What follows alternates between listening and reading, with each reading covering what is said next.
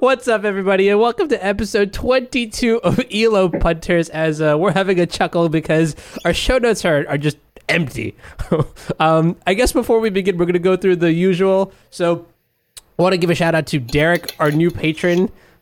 Let's go, Derek. That's what I'm talking about. Thank you very much. And then also at Ellie of the Veil, that's our beautiful editor who makes our beautiful podcast sound beautiful. Yeah. Be sure to follow Liz at Ellie of the Veil on Twitter. And how you guys doing? Pretty good. Good Happy talk. to be here on a Tuesday night after that sick intro. I think, our show notes have come a long way. I was once of the opinion that you need to have very detailed show notes. You want to be ready for everything that comes up. But, I've come to find that, maybe a more laissez-faire approach with life. Just go with the flow. Let it go. See what happens. Nothing's expected. Expect the unexpected. Wilson Hunter would be very proud of you, because when it was Wilson, me, and Bryant, there was definitely what is it called, like logistical tension over show notes. Wilson definitely was like on the far side of one spectrum, and then Bryant was on the other side of the spectrum. And then I was just like doing whatever. I think I lean towards like not wanting to do show notes, not because I think that it's just a better approach, but because I'm just so freaking lazy. I mean, high operating. And the truth comes out. Yeah, I don't need show notes. I can ramble about anything for any amount of time. I mean, for a man whose hobby is thinking, that does not surprise me. Okay, all right, yeah. So we're gonna talk about that. So before we do that, Bob, have you been up to anything cool between now and the last podcast? I heard you actually played Magic. Finally, yeah, I've been playing some Legacy. I've definitely changed my approach somewhat. Before I was like trying to, maximize my EV, learn every single deck, play a bunch of different formats. But, I've gotten old, and I have like a lot of other interests outside of Magic now. So I'm trying to basically get the best bang for the buck when I do play. So I'm basically sticking to Delver decks for the foreseeable future, and I'm hanging out with my Delver bros, asking them what's good.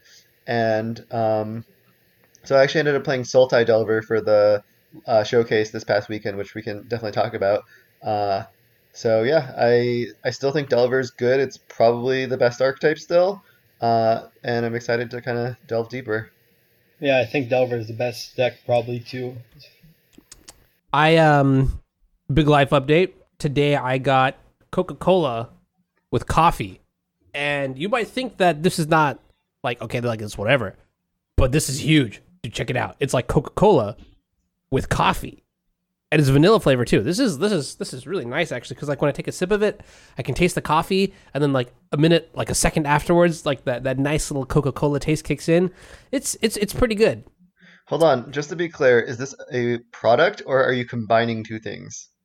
It is an actual. I literally have a can of Coca-Cola that says Coca-Cola with coffee, and it's great. It's great. It's fantastic. This is great. It doesn't have enough caffeine.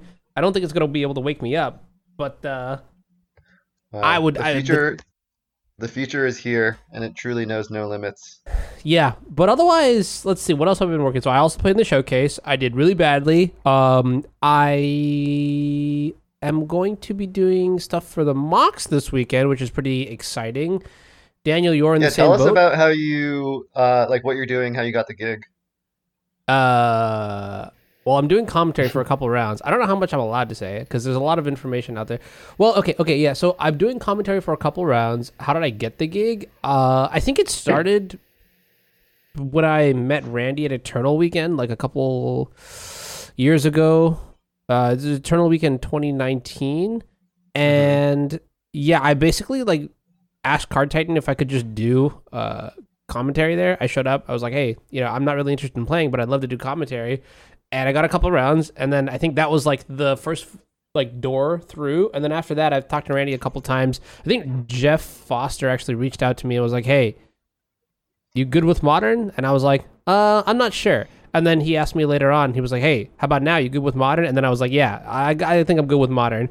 And so now I'll be doing a couple rounds of Modern with Cedric and Emma. Nice. I think they're definitely a good group, so they can definitely pick up the slack. Oh my god. Yeah, no, actually there is a decent chunk of pressure, like performance anxiety kind of deal, because like There's like Cedric and Emma, and then there's me. You know what I mean? Like, I mean, if you're only doing a couple of rounds, you'll have deck lists in advance. You can definitely study them. yeah, actually, I got Yeah, the deck list today. I haven't seen them yet, and no, I won't tell you about what they are. Competitive integrity, but yeah, I'm excited, and I'll probably spend the whole week just like doing as much homework as I can. I mean, it's literally only 2 rounds per day, so it's not even like a strenuous amount of time to like do casting for. And thank God I'm not doing vintage cube because I can't cube. I just can't. I just can't. Nor do I really have that much interest in combat figuring. math, building a mana base. I thought you'd prefer Vintage Cube because there's more of the legacy cards in it, whereas Modern's more like, you know what I mean? Well, less of power cards. No, I think working with like Team Lotus Box and like Zan specifically has gotten me a little bit more into Modern. Plus, like I feel like just even like Bob, you had mentioned this before, but like one of the easiest things to do to like sort of grow the player base or the viewer base for my like channel, Twitch channel or whatever, is just like to do not legacy. And so Modern seems like a much easier like port than something like Cube. I don't know. Like cubing is also hard because I just make bad decks and I have no desire to play the bad decks. Yeah, you'll definitely need to study my deck list carefully. It's pretty complicated and contrived. You definitely got to study that one in advance for sure. All right, so what else do we got? Do you want to move on to the first topic? Well, let's do the Twitter question, which is, I guess, topic 0, which is from @KaliZadeh. What is the best build of Delver at the moment? And so, in my opinion, we've actually seen so many different viable Delver decks post ban. I would say like maybe 6 different Delver decks are playable. And I would say the different Delver decks that are playable are 6 decks. Snap call. Yeah. What are they? What 6 Delver decks? Literally just 6 different. I could go to 10 if you really wanted me to stretch. Okay, but, snap call that too. You can't go to. There's no way you could go to 10. All right. Well, yeah, let me get started. 10. So blue-red Delver with Wasteland, blue-red Prowess Delver without Wasteland, Teamer Delver without Uro or Mongoose. Teamer Delver with Uro, Teamer Delver with Mongoose, Blue-Black Shadow with Delver, and I guess this doesn't count, but Blue-Black Shadow also can be without Delver. But then it's not a Delver deck. It's not a Delver deck. Okay, I won't even count that. I'm already at 6. Grixis Delver. 7, Grixis Delver. Jeskai Delver. And I don't know if we want to go there. I mean, people have certainly tried it, but I don't know. I'm at 7. Sultai Delver. Bug Delver, did you say I think that? I kind of, or maybe I didn't even say Sultai Delver. Sultai Delver, that's 8. So there you go. You sound like the kid like at school who like for their essay topic or question over just like writes some like big ass like paragraph of horseshit halfway through, where they just say like one sentence, but they like code it with so many words. I say this because I've done it before, so I know exactly what it's like. Is that a common strategy? I thought I was the only one who did that. Yeah. Yeah, exactly. Yeah. Okay. So back to the actual you question. sort of lost me when you said Rug Delver without Mongoose, Rug Delver with Mongoose. The Mongoose thing. And then Rug Delver with, or like what, do we also categorize Rug Delver with Mongoose and Uro as its own separate thing? But wait. Well, that doesn't exist, so maybe you can go build it. But back to the actual question at hand, which is, out of these different variants of Delver, which do I think is the best? And I tend to agree with Daniel. I think he has a similar opinion. You basically, you want to play Delver, you want to play Lightning Bolt and Pyroblast, so you want blue, red, X. And so personally, I think Wasteland is also a card that I would really like to play in my Delver decks. You definitely have some holes in certain matchups if you don't play Wasteland. So I am personally between 2 options right now: Blue-Red Delver with Wasteland and Teamer Delver with Uro. I think those 2 have performed the best this past weekend and are likely my favorite candidates for playing Delver going forward.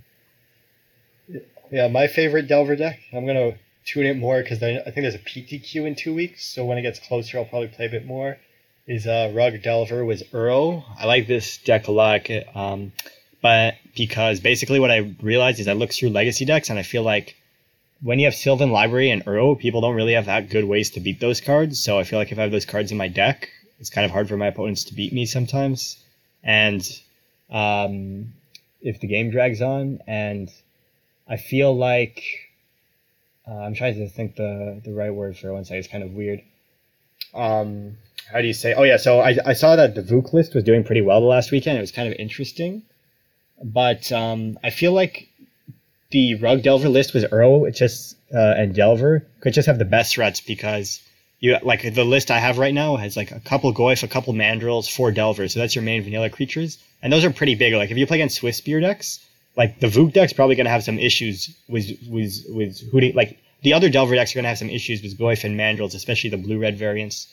And then on top of that, like they're playing Sprite Dragons or whatever, so you could just Power Blast the Sprite Dragons. Like it's pretty, it's not a blowout, but it's like pretty rough for them. They can just Power Blast their Sprite Dragon. And So my counter argument is I agree Goyf is probably the best like secondary threat in the mirror.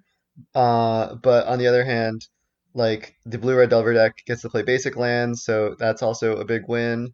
And also, against control decks, I think you would rather have Pyromancer rather than Goyf. well, So I feel like the Uro deck's like kind of like really good against control decks because I played it last week and I played against 3 control decks in the Swiss, and like I had 3 Sylvan Library main and 3 Uro main. So what would happen is if they were trying to interact with my threats, it was really hard for them to interact with Library or Uro because I could just play those cards, and if they had removal spells, they wouldn't work. They would need like Decay or something like that. So then they would need to stick their own threats, but then it was really hard for them to resolve a threat past Delver. Especially I noticed that since Astrolabe is gone, the control decks got a lot worse because it's really hard for them to like have that 5-color mana that doesn't get wastelanded. So for example, what I mean by that is in the past when I would play Delver, and if both players had Uro, the Snow player would win with the Uro because the Snow player would have Astrolabe and all basics, but now they don't have that, so their mana's kind of rough. So your Uro, you can actually wasteland them. Basically, like I think it's hard for the control decks to beat a Delver deck that has like Uro and Library because they can't really beat that by interacting. Whereas if you play like all creatures, they can just interact with all your creatures. So your deck's more 2-dimensional, if you see what I mean. Okay, yeah, I definitely agree that your shell is much stronger against control than something like, Blue-Red Delver or Grixis Delver. I guess I was just making the point that Tarmogoyf is not good against control, but I guess, if you have the best secondary threat against Delver, which is Goyf, and then you're already good against control, then you kind of have both those bases covered. I played I played Daniel's deck last night, and I played the challenge winning list last night as well. And I gotta say, I did better with Daniel's deck, maybe more so because it's like in house to like the kind of play that I am more used to, like just because Daniel's Rug Delver deck, just to clarify, right? So it's like 4 Delvers, 4 Dazes. Okay, cool. You got your Brainstorms and your Ponders. The kicker is like how you adjust the flex slots, right? So it's like 2 Tarmogoyf, 2 Hooting Mandrills, 3 Sylvan Library, 3 Uro, no Spell Pierces, 2 Force of Negations, that sort of thing, right? And that's basically just like a Rug mid-range deck that conveniently has Delver of Secrets for when Delver is good. So I'm going to talk about this real quick too. But yeah, I played that one to a 4-1. And then with the blue-red list, I went 3-2, had Stifle. And it just felt like the Rug Delver deck was a lot more better. It's bad grammar, but that's just what it is, right? Like it just felt smoother. Sylvan Library made a lot of the draws better. I think I also got lucky with some of my matchups too, because I played against Control twice, and I played against Rug Delver once, and Sylvan Library was incredible in all 3 matches. I think Colossus was incredible all of those matches. Cap, though, the one match that I did lose, Daniel, and this is just some input that I'm going to give. I lost to Enchantress, and it makes sense. Oh, because you've got 2 main deck copies of Abrade, because you want to interact with artifacts. That's something that you had mentioned earlier. Obviously, Wait, when you have... So this is an updated list from since the showcase then? Yes. Yeah, and I cut the Mishra's Bauble. They underperformed to my despair. Well, so yeah, let's talk about that real quick because it's an interesting card choice and it's a card that I've considered playing in Delver. People are playing it in Miracles. Obviously, it has some synergies with Tarmogoyf with flipping to the Delver. Why do you say it underperformed? So yeah, I played 4 Bauble because since the bans, I haven't really played Legacy. I played like 1 league the first week, so I didn't really test this deck that much. So it's just theory crafting, and I was looking at the deck, and I'm like, okay, like let's say my opponent plays Gurmag Angler. What do I do? And I was like, oh yeah, that's kind of rough. So I'm like, well, I could play Goyf, but my Goyfs are smaller. I could play Hooting Mandrills, but they're smaller. So I was like, okay, cut the Hooting Mandrills. I'll play 4 Goyfs and I'll play Bobble. So my Goyfs is just going to be bigger than their Anglers. Now Angler's not an issue. Also, something else was like, part of the problem with Bobble is like, if you draw random lands, you can't really use them that well. But Uro kind of fixes that because now you can use when you have Uro, every random card you draw is good because if you draw lands, you can use them and escape and so on. And Uro gives directions to every card you get because any card you can cast is just good with Uro. And then I was like, also like it can help flip Delver, so even though the instant sorcery count goes down, it's going to be fine. Also, I didn't know what to put in my last slots, and I wanted to put more cantrips, but I didn't want to cast Preordains because my deck was super clunky with Tarmogoyf and Library and all that. So I'm like, it's kind of like a free cantrip so that I can find my good cards more. But then the way it kind of played out was it was kind of clunky that I had to wait a turn to draw a card. It was just like it felt kind of rough around the edges. The portent problem. Yeah, and nobody was really. I didn't see a lot of Gurmag anglers, so like I thought it would be really relevant that my Goyf would be bigger, and it ended up not being that relevant. Also, a lot of my opponents were just naturally playing artifacts, so artifacts were going to the graveyard anyway. So it was kind of Sag. Wait, so why is Gurmag Angler a problem if you have Uro? You just can't resolve Uro in the matchup?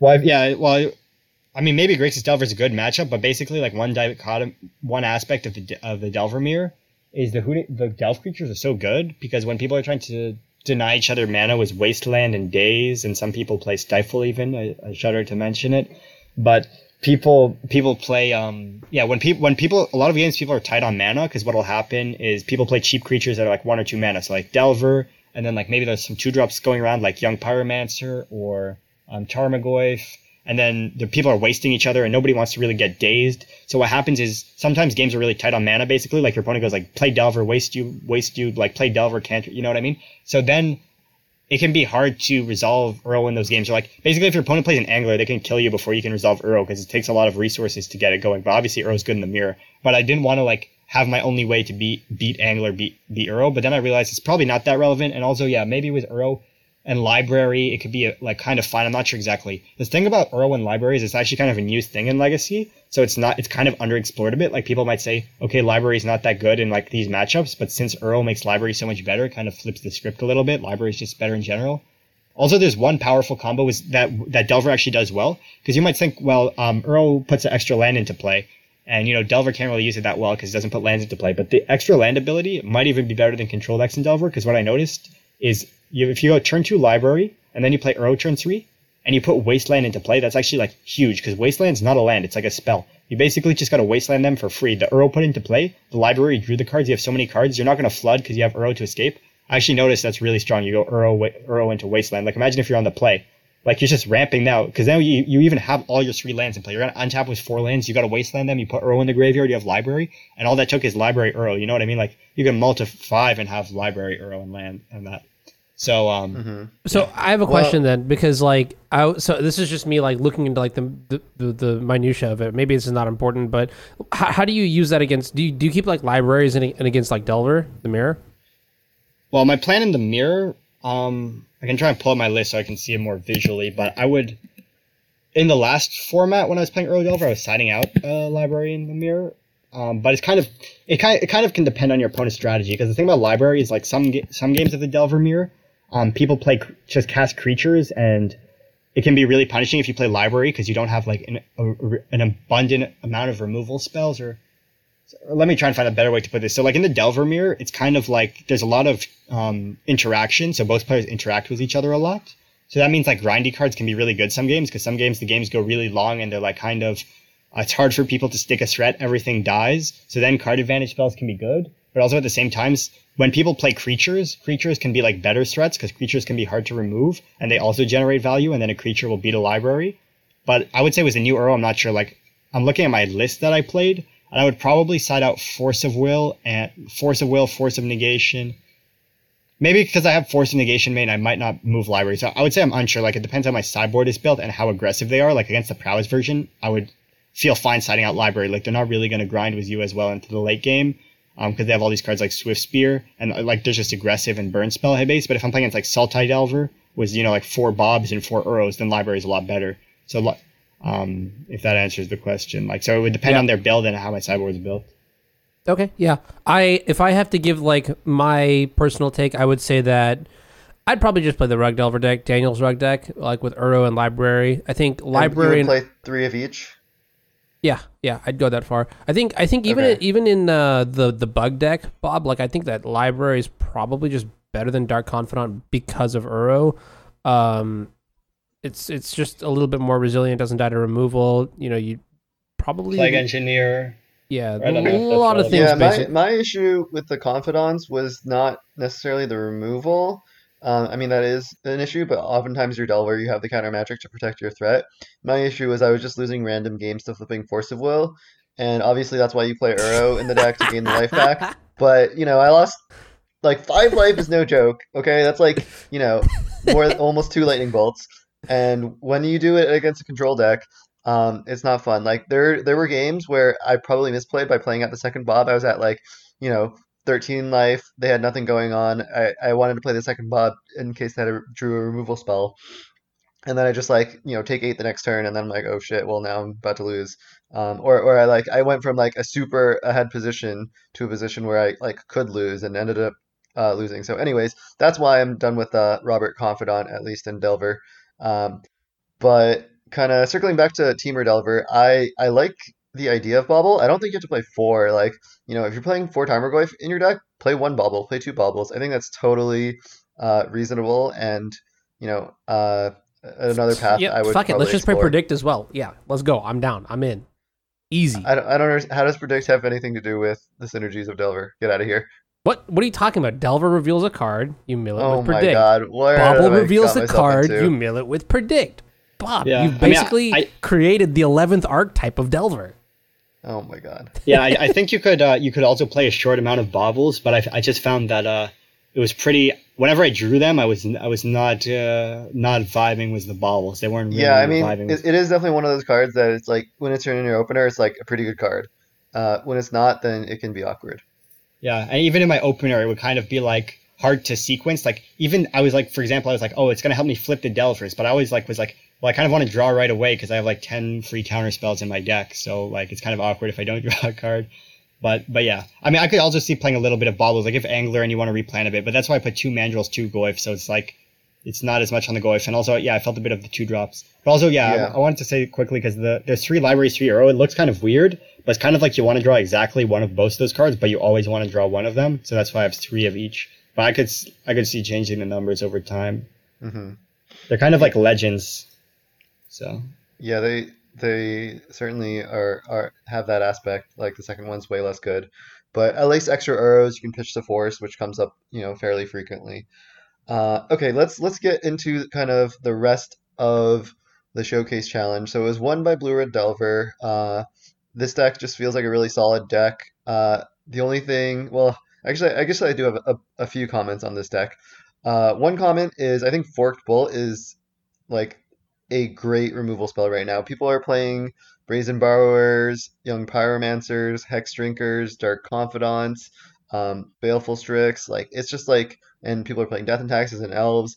As long as people don't play, you know, large quantities of Gurmag Angler, I think I want to be playing, you know, 2 Forked Bolt as the extra removal spells. That's my personal opinion. Second thing is more just a random comment, but Ethereal Forager was 2 tickets before the bans and is currently 40 tickets. I literally Holy cannot moly. find that card Holy anywhere. moly. Yeah. I don't even know why it went up because this is not a $40 card, I'll tell you that much. Yeah, and it doesn't see that much play either. It sees play a little like a 2 of in Blue or Delver, and then maybe a 2 or a 3 of in Death Shadow. So I'm just really confused where this extra demand is coming from. But anyways, kind of back on topic on the Delver deck. It seems just like a very solid Delver deck. You know, you get to play Blood Moon. I think when the meta game shifts towards being, you know, Moon Stompy, Death and Taxes, like we saw that this cycle happen many times before. And Daniel won, you know, GP Niagara Falls, and around that time, people were playing, you know, Blue White Stoneblade, Blue Red Delver to beat like the Moon Stompy deck. So depending on how the meta shifts, I think Blue Red Delver definitely is a tool to have in the arsenal. Yeah, I mean, looking at the second place list here, this is where I have a lot of thoughts, and I'll just say it. I'm really happy that Meshin the Machine got second place, but I just cannot get behind this Bant deck. I think it's just like Pyroblast will forever be my crutch. Like Bant is just such like a medium color combination when it comes to control, but like I also feel like if you ever play control, you just have to play Swords to Plowshares. It just is what it is. Like you could try to build bug control, but you will lose a lot of matchups and you tell like a lot of cards that you have no business losing games to. And then you get Bant, and then you just get like Sylvan Library on turn 2, and like you just lose, right? Like as long as Uro exists in the format, Sylvan Library will be an incredibly powerful card. And this list has like no good way really to answer it. Like you've got a couple Teferis and Council's Judgment, which is, you know, more answers that I'm used to, but it just feels like the kind of card that And like Narset? yeah, Narset is fine. I think Narset's like okay in my experience. Narset just dies very aggressively, like to bolt and creatures that are in play and things like that.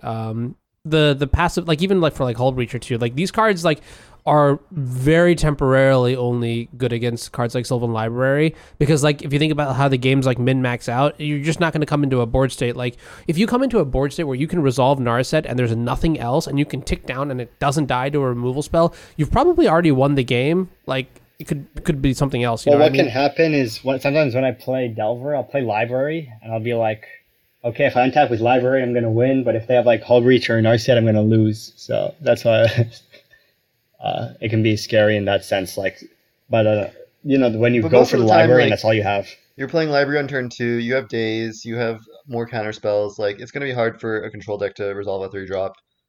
Yeah, that's my thought process too. The 3-drops really are not what I want to be my answer to Library, right? Because not only now do you have to get to 3 mana through Wasteland and Daze, you well, yeah, I mean that was the kicker. Daze is also just going to like cause huge problems when you're like, you know what I mean? Like when your answers are more expensive than the threats that are being played, that is a huge recipe for disaster, just like from a control perspective in general. But Right? I think why that's just the fact of Sylvan Library, right? It just kicks ass against controlled decks, and there's not very much you can do about it unless, you know, before you could play Abrupt Decay in your, you know, 4-color control deck with Astrolabes, but now you definitely have to make deck building decisions. Like if you're playing Abrupt Decay, how are you going to also play Swords to Plowshares and have a decent mana base?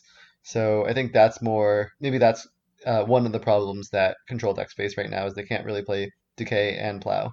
Yeah, I mean, I think this list is still pretty solid, though. Don't get me wrong. Like, if you're not playing against Delver and you're not playing against Control, or any... Okay, well, we'll start there, right? If you're not playing against Delver, you're not playing Control, I think this list is pretty decent, right? You got a lot of cool tools in the main deck, and then in the sideboard, you're pretty well equipped. Now, when you're playing against Delver, I think you have a reasonable game 1, but the problem cards in Delver, the reasons why Delver can be a tricky matchup, I don't know if I see much of a solution for that. That's just my take on it. Like looking at the list right now, I don't. So basically, this is the same list that won the challenge a couple weeks ago with like maybe like a couple minor swaps, like cutting a Spell Pierce for a Force of Negation.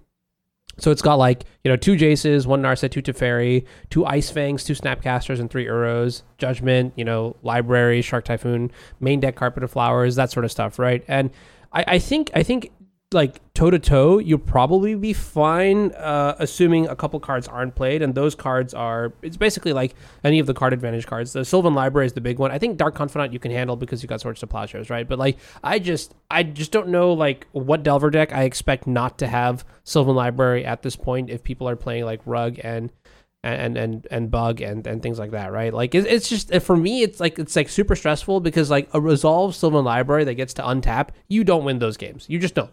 You could try. You could think you do, but you very like crazy things have to happen for you to win those games. And that's probably the reason why that people are playing is because it's just such a house in those matchups. So, I like what the deck is trying to do, but I think there are very, very, very serious problems in Bant that I personally would look to another color to mediate. Like for this deck, for example, I wouldn't want to play against like Show and Tell, right? This deck, for example, I wouldn't want to play against Doomsday.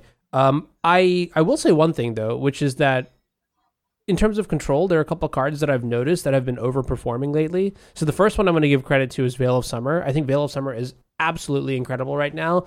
A lot of people are trying out these Abrupt Decay based control decks, and having Veil of Summer to just like shit on that, like just straight up like, I don't know, like destroy that card and those decks is really, really nice. And then there's also one card that I kind of think I think this deserves to see a little bit more play, but it's Monastery Mentor. I think Monastery Mentor and Uro together, pretty powerful stuff because, excuse me, because you, Liz, can you edit that out? I just like burped into this. I just like burped. It's the Coke with coffee. What do you want from me? It's makes me gassy, I guess. I don't know.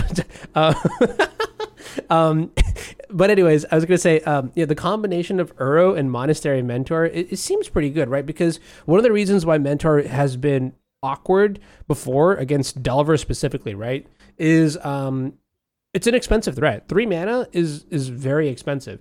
And not just that, you have to have 3 mana, but then 4 and 5 to like have 2 instants up to play around something like a Lightning Bolt, or like to play through like Daze and then have some spells after that. You just don't have mana available, right?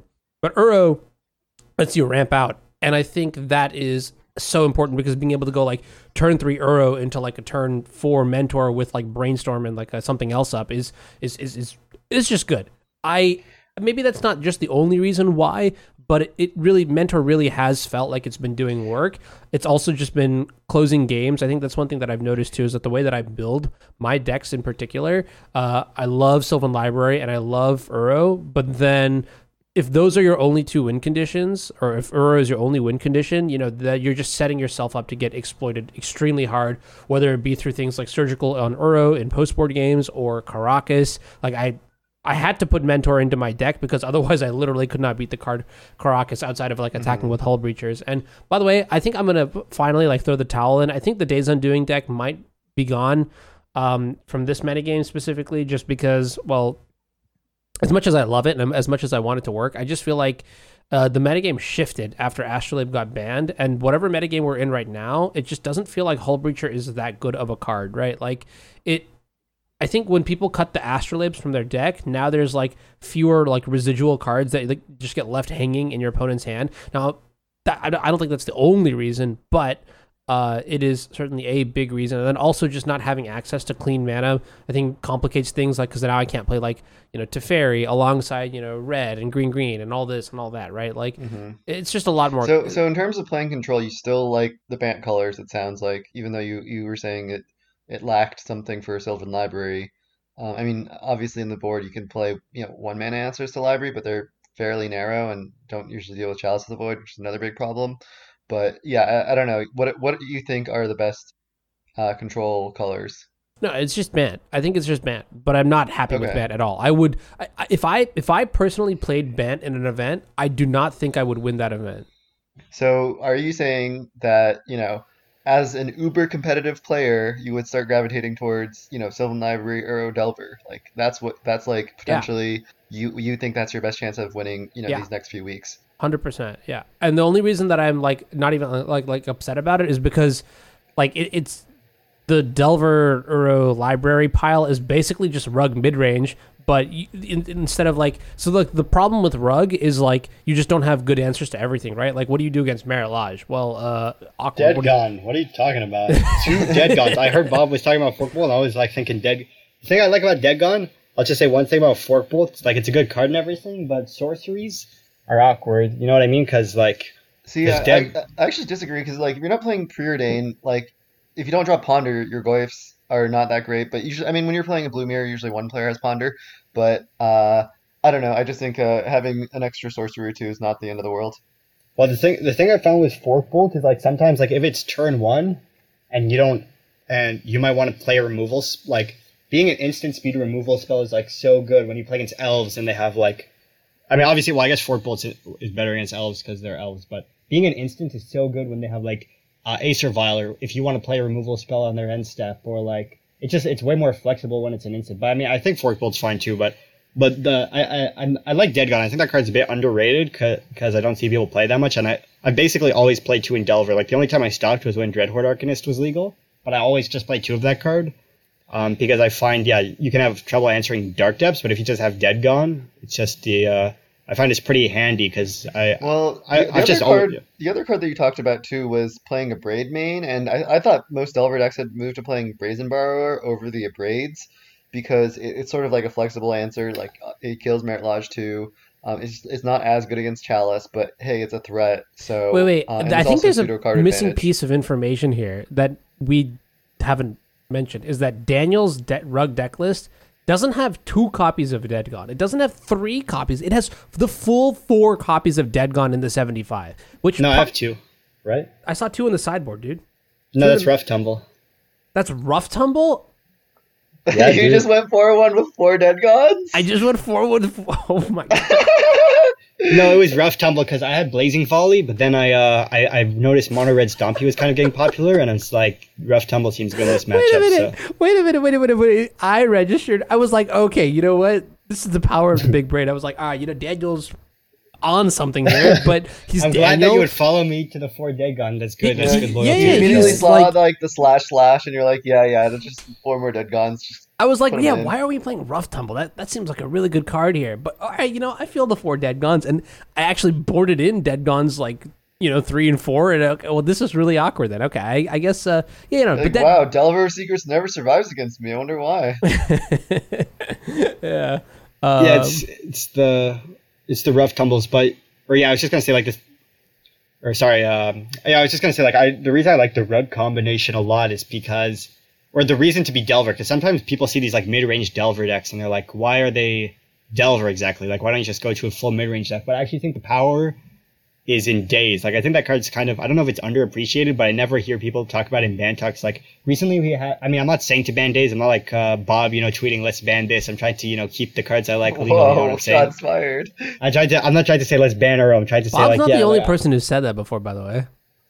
No, yeah, I'm just trolling, but I just meant like I think Daze is kind of like when Arcanist was banned. I'm pretty sure Daze is just a way better card than Arcanist. Like the only reason you would I can elaborate on that like a little bit, but I mean like the only reason like Daze would be illegal is because it's part of the identity of Legacy cards like Lion's Eye Diamond and Ancient Tomb and Wasteland and Brainstorm. Like Daze is kind of in that. Yeah, those Yeah. cards are all fucked up, and if they came out during the Fire era, we would be like losing our shit. But because they're our favorite fucked up toys, that we have a special place in our heart for us, and I think that's fine. That's just kind of humans. You like the food you liked as a kid, et cetera, et cetera. We like the legacy the way it used to be. And so I mean I agree with you, and there have been some high profile names who have called for Daze to be banned. Namely, I'm thinking of Rodrigo Togoras, but definitely they are in the minority. No, dude, And, Eli Cassie, Oh yep, Cassis? Eli also called for it a while back. like 2017 when he won the Open. Yeah. So Well- I mean I don't disagree. Like these cards are absurdly powerful. And usually the counterpoint people say is, oh hey, this card has been around forever, and it wasn't A, it wasn't always played, and B, people have found ways to beat it and Delver. And it's true, you can find ways to make Daze a bad card.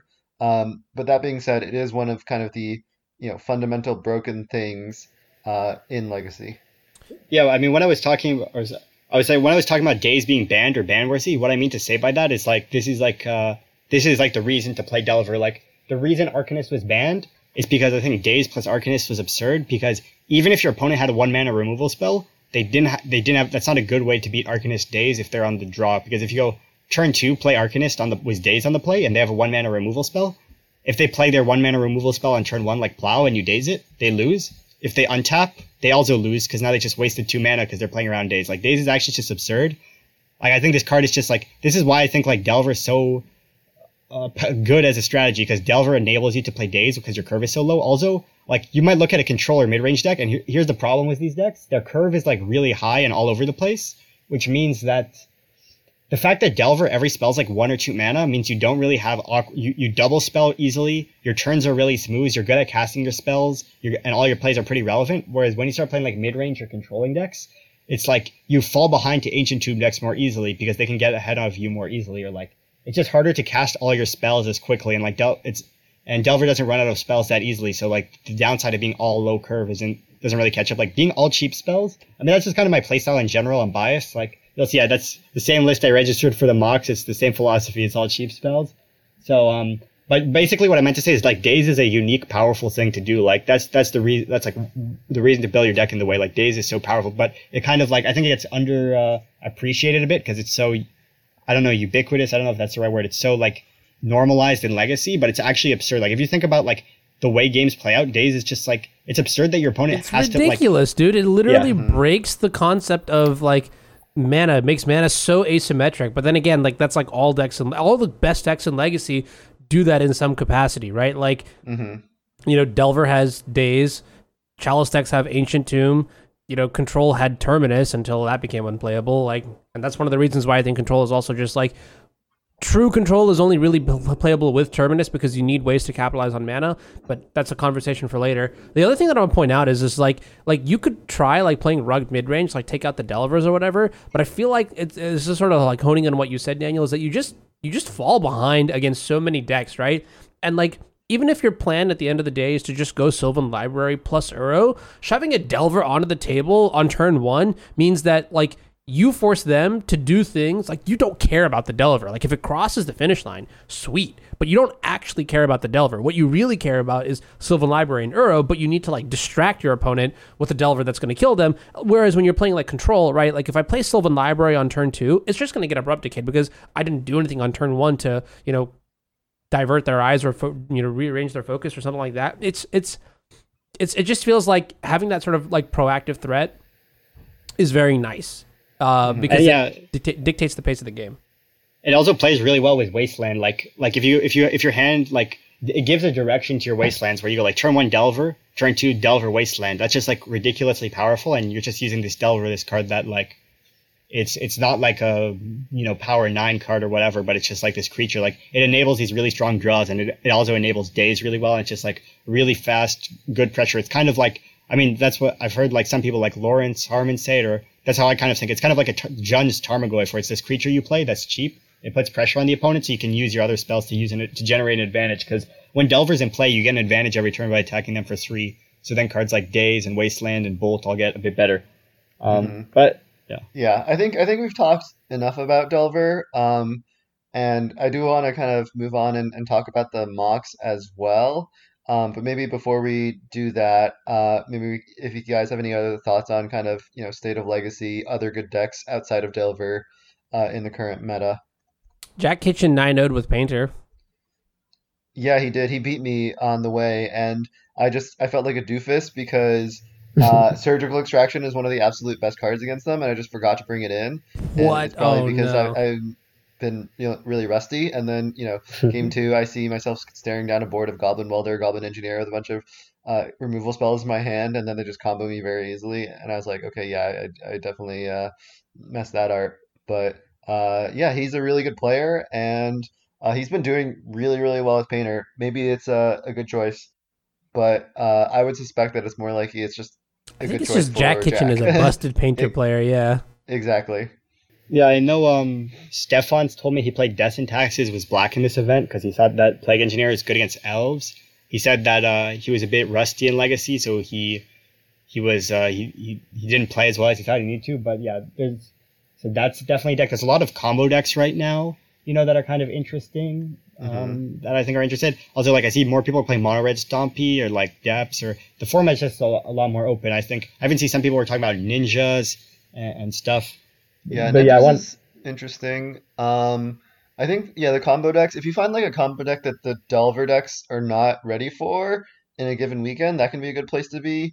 But it also depends on how wide open the metagame is. Like if the metagame, if it's after 2 or 3 weeks, Daniel broke the format again. Everybody's on this Teamer Delver with Sylvan Library stuff. Then a deck like Hogak becomes good.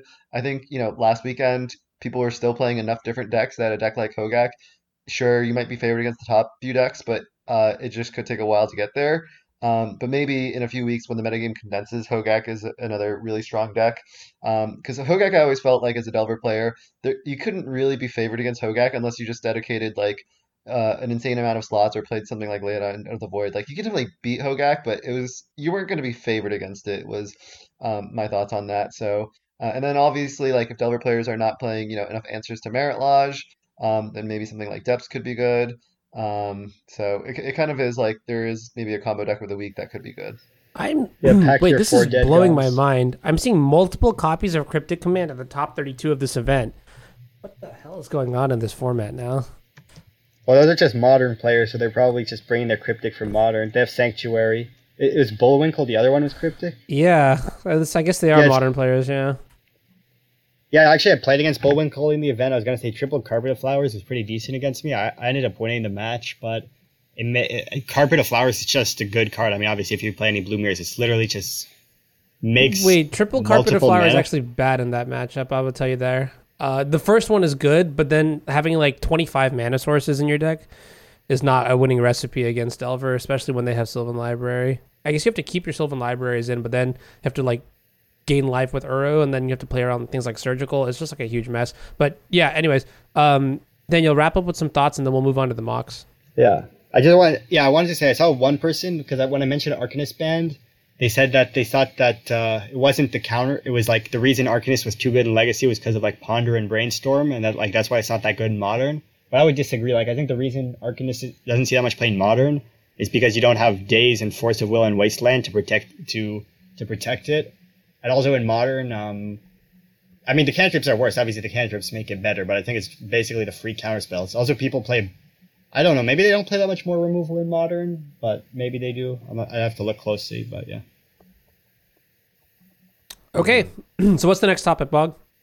Yeah, let's discuss this weekend's mocks. It's going to be, modern and vintage cube as we kind of alluded to. So Daniel, we know you're playing in it.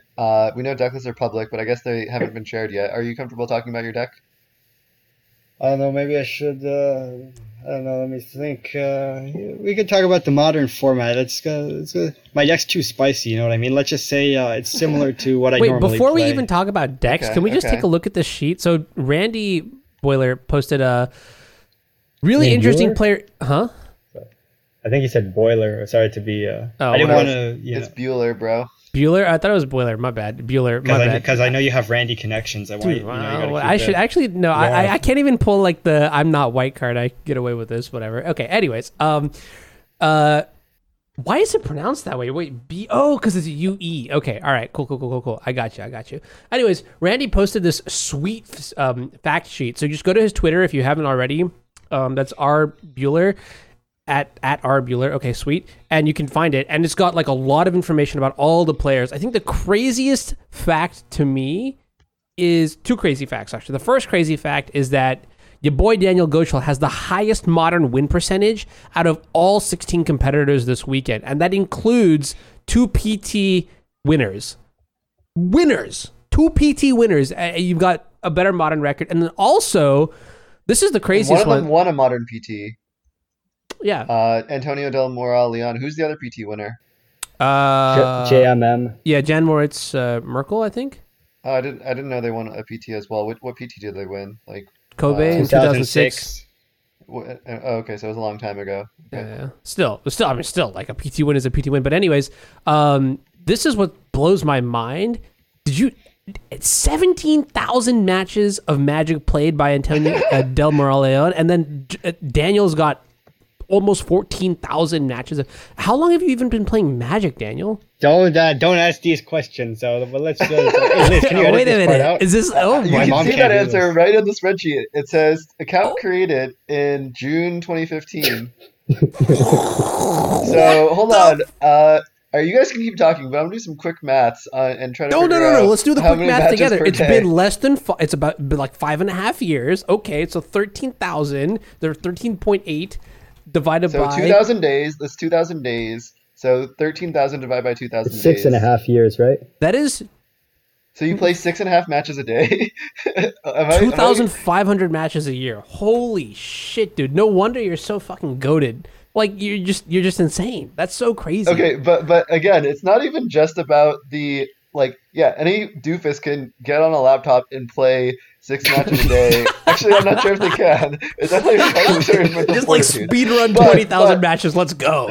But his win rate is ridiculous. He has the highest modern win rate and highest overall win rate. His overall win rate is higher than his modern win rate. Oh Probably because he plays Legacy. But hold on. Yeah, I didn't even dig into these numbers that hard, but now that I'm looking at them, I'm just like, all right, Savant. We're calling you a Savant from now on. No, no. Galaxy Brain. You want me to explain? So just to put this in perspective, another player, so Martin Eric Gauthier, started playing Magic Online literally the day it was created in 2002, and this person only has about half the number of matches that Daniel has played. That crazy perspective. Speaking of, the other interesting fact is one of the Mox competitors on day 2, Daria Martins, like literally created her account in November of last year. It's literally only been 4 months since this person started playing MTGO, and they queued for this event. That's so crazy. That is just so crazy. Like, you have to be like just like sickly talented to do that. I think. I don't know. Yeah, that is pretty cool. How is this data collected though? That's a really good question. So this data is all available like WotC has all the numbers, right? So they've got all the back end UI data stuff. And then on the other side here, in terms of like, there's a couple like a questionnaire, if you will, that people that I guess Randy sent out to the players, and they all responded here. So for example, please describe your playstyle in 1 to 2 sentences. It can it can reference deck building, preparation style, pretty much anything to give us an idea of who you are as a Magic player. And Daniel won one of the Legacy Mox qualifiers, but the other person who won the other Mox qualifier for season 3, who is Keisuke Komatsu, just said Uro. That's it. That's all they said. Other people in here are like, oh, I will, I love playing aggressive decks, and it really just speaks to me as a person, so I'll really look for, this and this and that. No, just Uro. One word. Period. Nothing. And honestly, I'm about that. That's, banned, but yeah, I'm about that. I understand the Earl playstyle. That was a good answer. I wonder if there was maybe a little bit of a language barrier there, and maybe they misunderstood. But either way, Daniel's answer was also great though. He said, "Blue mid-range player maybe strives to win the most possible by understanding what can be understood to make the best plays." And I'm just out here like thinking about this sentence and being like, wow. So humble. He doesn't try to understand what cannot be understood, but he does try to understand what can be understood to make the best plays. Dude, so that really speaks to me, Daniel. Daniel, what is your major like in school or whatever? Like philosophy, like ethics, like anthropology, art history, right? Yeah, I switched to. It wasn't what I thought it would be, so I switched to anthropology. Yeah. Very pensive. And then like for what are your hobbies and passions in life outside of Magic, you wrote thinking, like daydreaming of music, films, literature, or whatever may be of interest to me. You're just literally that's a way of saying I'm lazy and I don't like to do anything. You're literally the most adorable. I had to. It's like I like to sit around and do nothing, but I would put a spin on it. You know what I mean? So I said thinking, because that's what you do when you're sitting around doing nothing. But yeah, there's a lot of sweet information here. Just getting to like know the people, the players, and things like that. Like they ask questions about movies, TV shows, like music. I feel like Randy did a pretty good job here. Just I think these kind of things is also pretty interesting to hear about, because one of the things that like Magic coverage really needs desperately, like really desperately, is just like the capacity to create narratives. I think Grand Prix don't really like, they do and they don't do a good job at it, because the Grand Prix are like individually isolated events. So you get lost in the sauce, like trying to track the 13-0 player, but then like, what about the next event, right? Like what happens to this person? So I don't know. It just feels like, all this sort of like back end information. It definitely is something that, takes multiple events, and you definitely want the personalities, like the Andrea Mengucci's, the ambassadors for Magic. And that definitely is a key aspect. But yeah, let's, yeah, there are definitely a lot of things to say about kind of how to improve Magic as an esport. But let's go back to the Mox specifically. Sure. One of your answers, Daniel, I thought was interesting, and maybe should be further explained. Which was, what does playing in this event mean to you? And you said, I did the Moto thing, a simple sentence, but it carries great weight in my mind. And you gave a similar answer for another question. And so, can you explain to us what you mean by that? What is Moto to you? Like, why is this kind of maybe the culmination of a lot of work and efforts? Yeah, well, what I meant was I first got interested in the mocks when I saw the leaderboard. Well, when I first installed Moto back in 2015 or something, I noticed on the website there was a leaderboard, and I didn't really know what that was about. So I was kind of like, what's the leaderboard for Moto? Is this when I play leagues or whatever? And then I saw what the mocks was, but I wasn't really interested in queuing back then. But I was like, oh, there's a leaderboard. I want to be on it or whatever. But then I think around 2018 or 2019. I got kind of interested in queuing for the Mox leaderboard because I started playing a lot of those Mox monthlies when they were 6-2s. And I actually, the year of 2019, the last year they had the leaderboard, I think I finished like pretty close to top 8 of the leaderboard. I think I finished like 10th or 11th. I think it was like 9th or 10th place going into last weekend, and then I went like 0-3 drop or something. So I finished like 12th or 13th. But I was pretty close to the top 8 of the leaderboard that year before they took it away. So I was basically what I wanted. And what I wanted to say was, I got very interested to qualify for the mocks because I like sweet prizes and money, and I like winning. So I was like, so if I win, I get sweet prizes. So I got very interested in the mock. So I wanted to qualify for it. So it was kind of a goal of me. I also liked that they had all the stats. Recently, I wasn't as interested in the stats, but like a few years ago, I was super interested in it. But yeah, basically I just wanted to qualify for the mock. So it was like a goal for me. It was like, I play a lot of Moto. Obviously you could see I play like 6 matches a day or whatever. So I was like, okay, I want to like do I want to win on the program. So this is the thing to win on the program. So that's why it was interesting to me in this way. Yeah. Interesting. Yeah, yeah. Talk to us kind of about the stats. Like, I assume you hadn't seen your stats before this. What about it like jumps out to you or surprises you? Well, I wasn't sure what it was going to be honestly because I changed my approach to Magic changes a lot every year. Like every week, I feel like I was a bad player the previous week. You know what I mean? Like if I think about myself like 2 years ago, I'm like I can't even like it's painful to think about it. Even last week, I'm like oh my. So I changed a lot as a player. So I honestly like if I think back to when I was like first installed Moto, I don't even know what I was thinking. Even just a few years ago, I know what I was thinking, but I'm like, how could I think so much nothing? Like what was all the nothing going on in my head? Like, so I didn't really, well, I knew my win rate had to be like okay because I didn't really, when I was new to Moto, I didn't really have like, money to put into it. So I needed to win enough that like I couldn't really like lose that much because I couldn't really like put more money into it because I was just in high school or whatever. So I knew it couldn't be too bad, but I wasn't really sure. I was the one playing the game, so I kind of had an idea of how much I was winning or whatever. So I didn't really know what my win rate would be, but I was glad when I saw it was strong in the field. I felt really good because I was again, like I started playing a lot of Magic Online, like when I was like 15 or 16 or 17, and I was like just like it was a lot looser than at least now. So I wouldn't have necessarily expected it to be stronger in the field. So that's what I was happy to see that despite even in my useful years, I was able to have a decent win rate overall. Youthful years. Did you know that you are the youngest person in the field at the age of 20? Yeah, I saw that too. I'm representing the Zoomers, I guess. I know there's a lot of Zoomers on Twitter. Nice, So nice. I gotta rep the Zoomer crew. I don't even know if there's another Zoomer. Maybe I guess Adam, Mr. Jekyll is a Zoomer, and maybe Yeah, it looks Dylan like is a there's another Zoomer. person who's 22. Dylan is He's on the border, 23, so he's a Zoomer. We can give that to him. and Um, maybe the Earl guy, the Japanese guy, might be a Zoomer, but I'm not sure. He's just on the border. He's exactly on the border, and also Pete. There's a couple people just on the border, but yeah, I mean the Zoomers are really the you know what I yeah, mean. A that's lot of actually one of the coolest things about Magic is it's not really. I mean, to a certain extent, experience matters. Paulo is one of the best players in the world, and he's more my generation, if you will. But you always get these stories, right, of these 18-year-olds who come out and crush a tournament and then like become kind of the next big thing in Magic.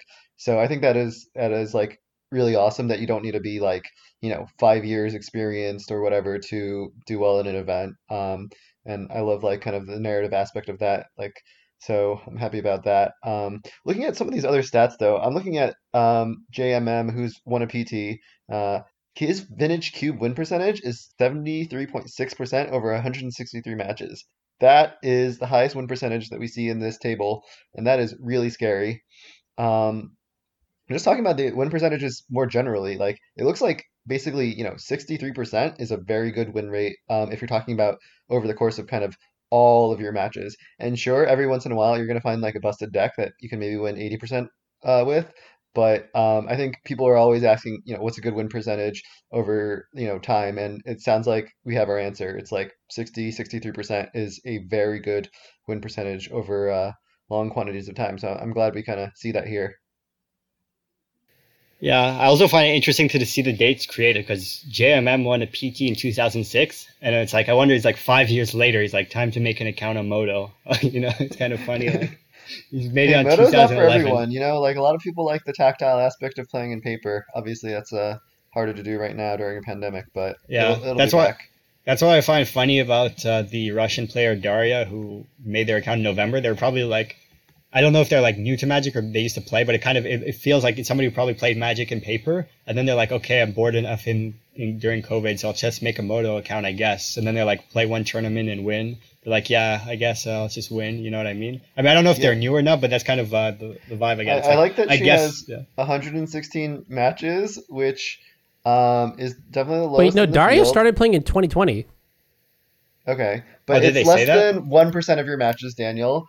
But also she has zero modern or vintage cube matches. So, I'm sure she's putting in her prep for this, but I'm excited to see kind of how she Does that does mean that she's actually. 100 times better than Daniel? That's a terrifying thought, by the way. Yeah, it took her 1/100th of the time to qualify. So, Yeah.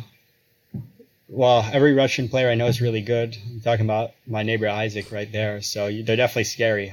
You know what I mean? He also has like, he does it. He has like a low, like he's played 10 GPs and has like 3 top 8s. It's kind of similar. You know what I mean? Like he doesn't play that much, but has like insane results when he does. You know what I mean? Similar vibes.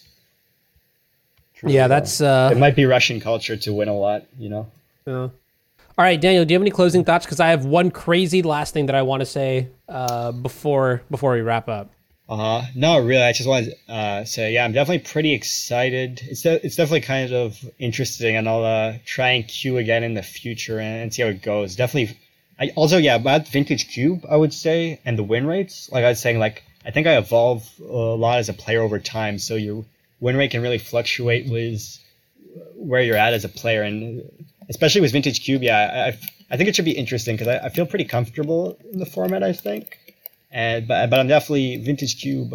There's very limited coverage because I was trying to prepare by finding limited cube coverage in the past and stuff, and there's very limited coverage. So I'm definitely interested to see more, just in general, like how it's going to go, how people are, what cards people are has going the to take and cube stuff. changed a lot since last year, or is it like fairly similar?